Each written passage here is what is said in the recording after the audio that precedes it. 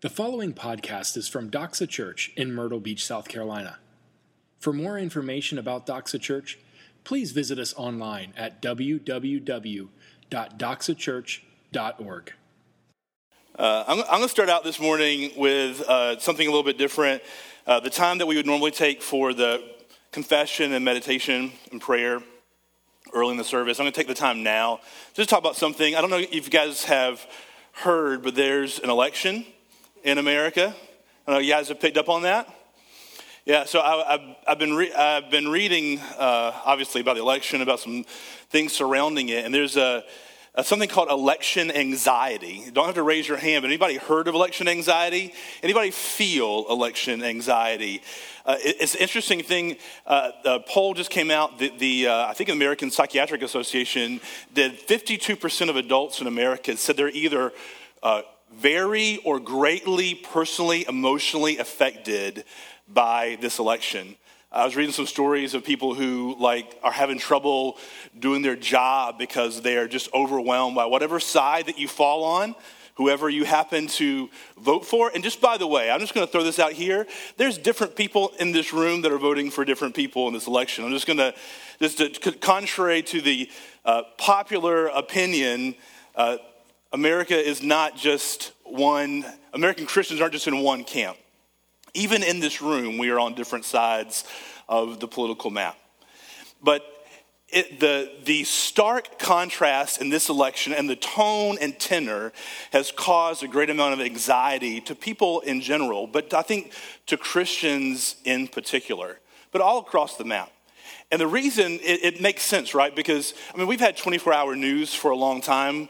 There's multiple channels. They have to fill their programming with something. And in order to fill their programming with stuff that we will watch, it has to be the most outlandish, craziest headlines that they can possibly put up on the screen to make you sit there and watch it. And then, and this is absolutely true, this election now is the most talked about election probably in world history, but certainly in American history.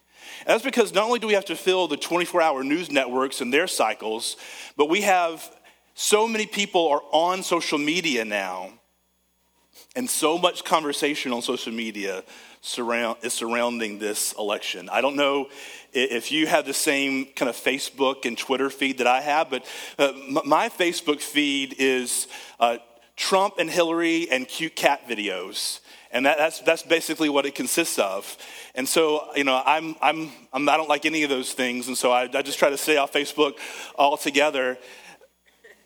But it causes a lot of anxiety when everything that you see and hear, and we're surrounded by messages more than we ever have been. The media on television, online, radio, all across the gamut, and then the social media. It is inundating us with how the sky is going to fall on Tuesday night, depending on who wins. And I just want to start off our day today and our week this week, 48 hours before we'll find out who the next president is, with a reminder. If you have your Bible, if you can turn to Psalm 115. Again, this is not my sermon. This is a freebie that you guys get this morning. This may be one of my very favorite passages of Scripture. I remember the first time I heard someone read this, and I thought, wow, that's amazing. And it's just amazing. I'm going to read it for us, and then we're going to give you a couple of thoughts, and then we'll move on. Psalm 115:1.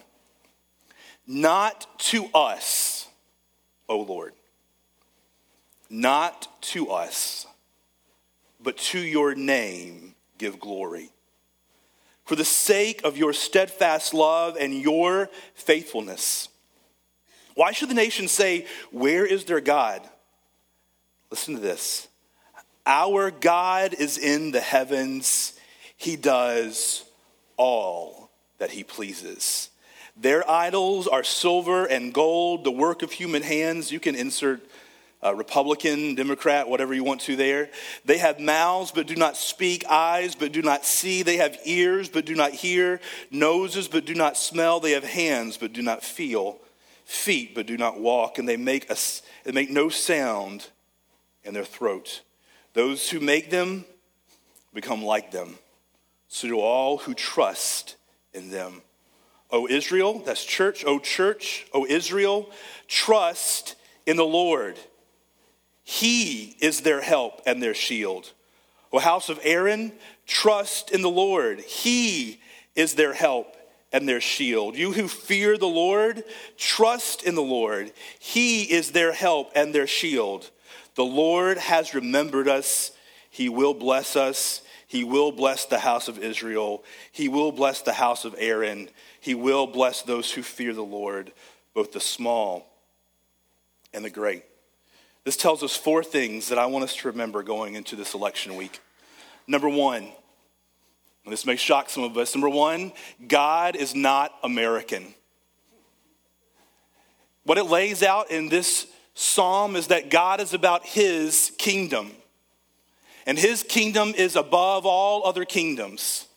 He is about building his kingdom in his house and not my house, not to us, O Lord, but to your name be the glory. That's me, that's my household, that's our city, our county, our state, our country, our world, not to us, but to your name be the glory, God. He is about his kingdom. If you want to know what mission God is on today, whether he's on Mr. Trump's side or Mrs. Clinton's side or some other third-party candidate side, or is he Republican or Democrat, Southern or Northern? Is he Western Hemisphere, Eastern Hemisphere? Is he communism or is he capitalism? Is he democracy? What is he about? Here's what he's about. He's about his kingdom. That's what he's been about from eternity past. That's what he will be about on Tuesday, and that's what he'll be about 1,000 years from now when America is simply a blip in the history books. He is about his kingdom. I'm an American, but I'm a Christian before everything else, and that's what God is. He's about his kingdom. Secondly, it tells us God is all powerful. He is in heaven. Our God, this should be a great encouragement to you if you're a believer this morning. Your God is in heaven. He possesses all power and authority, and he does whatever he pleases. There's no leader, no person in the world that gets to do whatever they please, no matter how powerful they are. They're constrained by time and finances and energy. They're constrained by the people that follow them and the people that are against them. They're constrained by nations that are set up against them. They're constrained by all sorts of things, but God alone is in heaven, and he alone does all that he pleases. Christian, I don't care who wins South Carolina or who wins the Electoral College election on Tuesday night. Our God is in heaven, and he does all that he pleases. Nothing that happens on Tuesday is a surprise to him. He has known about it from eternity past. He's not going to be wringing his hands and wondering, what am I going to do now? There's not going to be any Kleenex. He's not going to have to go to plan B or C or D. He's working on his plan A, from the beginning to the end. It does not matter who sits in the Oval Office. He alone does all that he pleases. There are no conditions. It tells us also that third, that as believers, our citizenship lies in his eternal kingdom.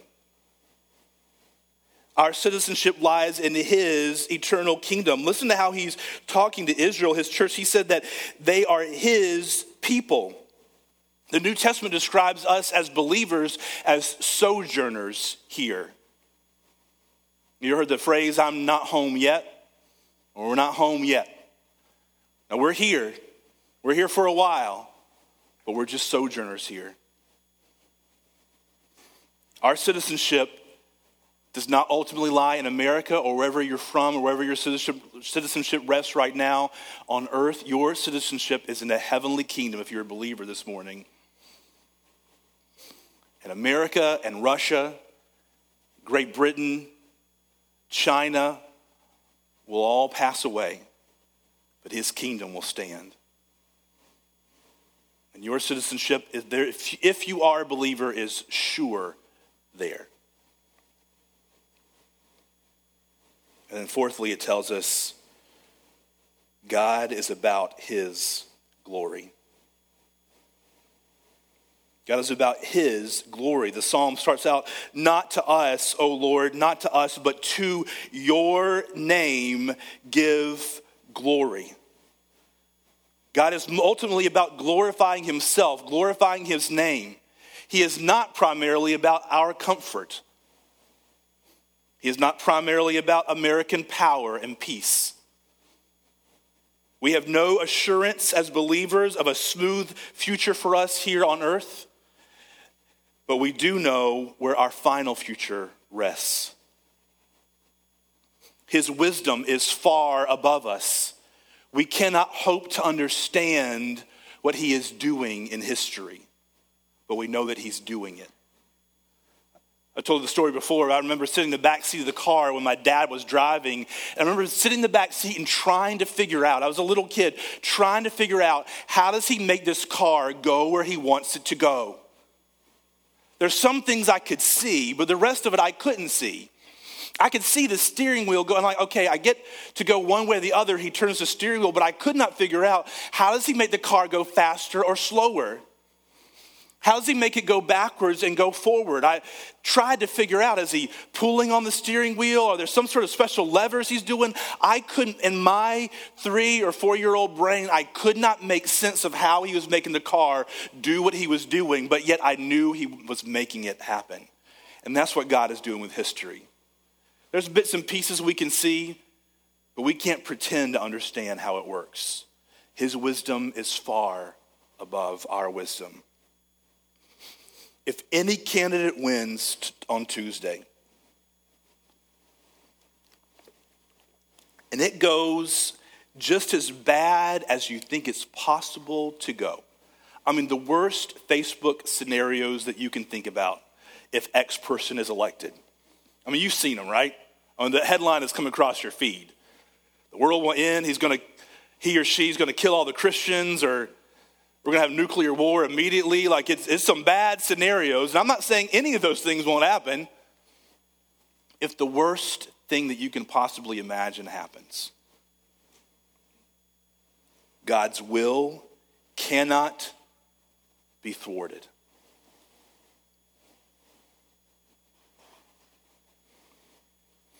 He is glorifying himself now.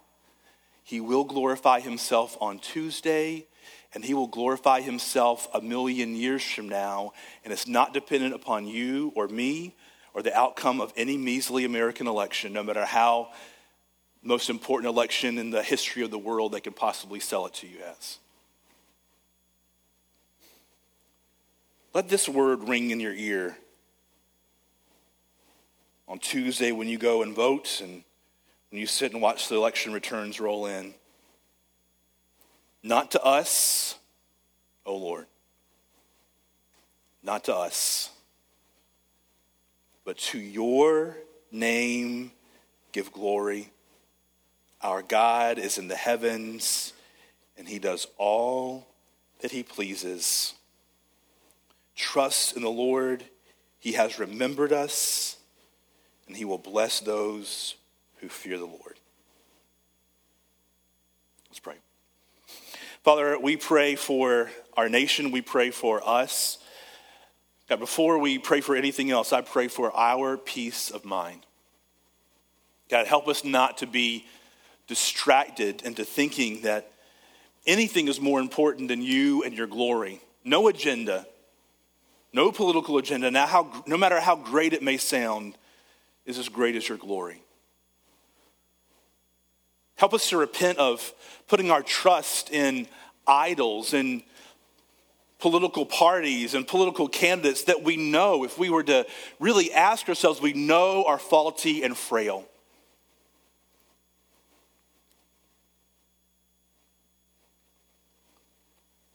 Help us to seek above all else.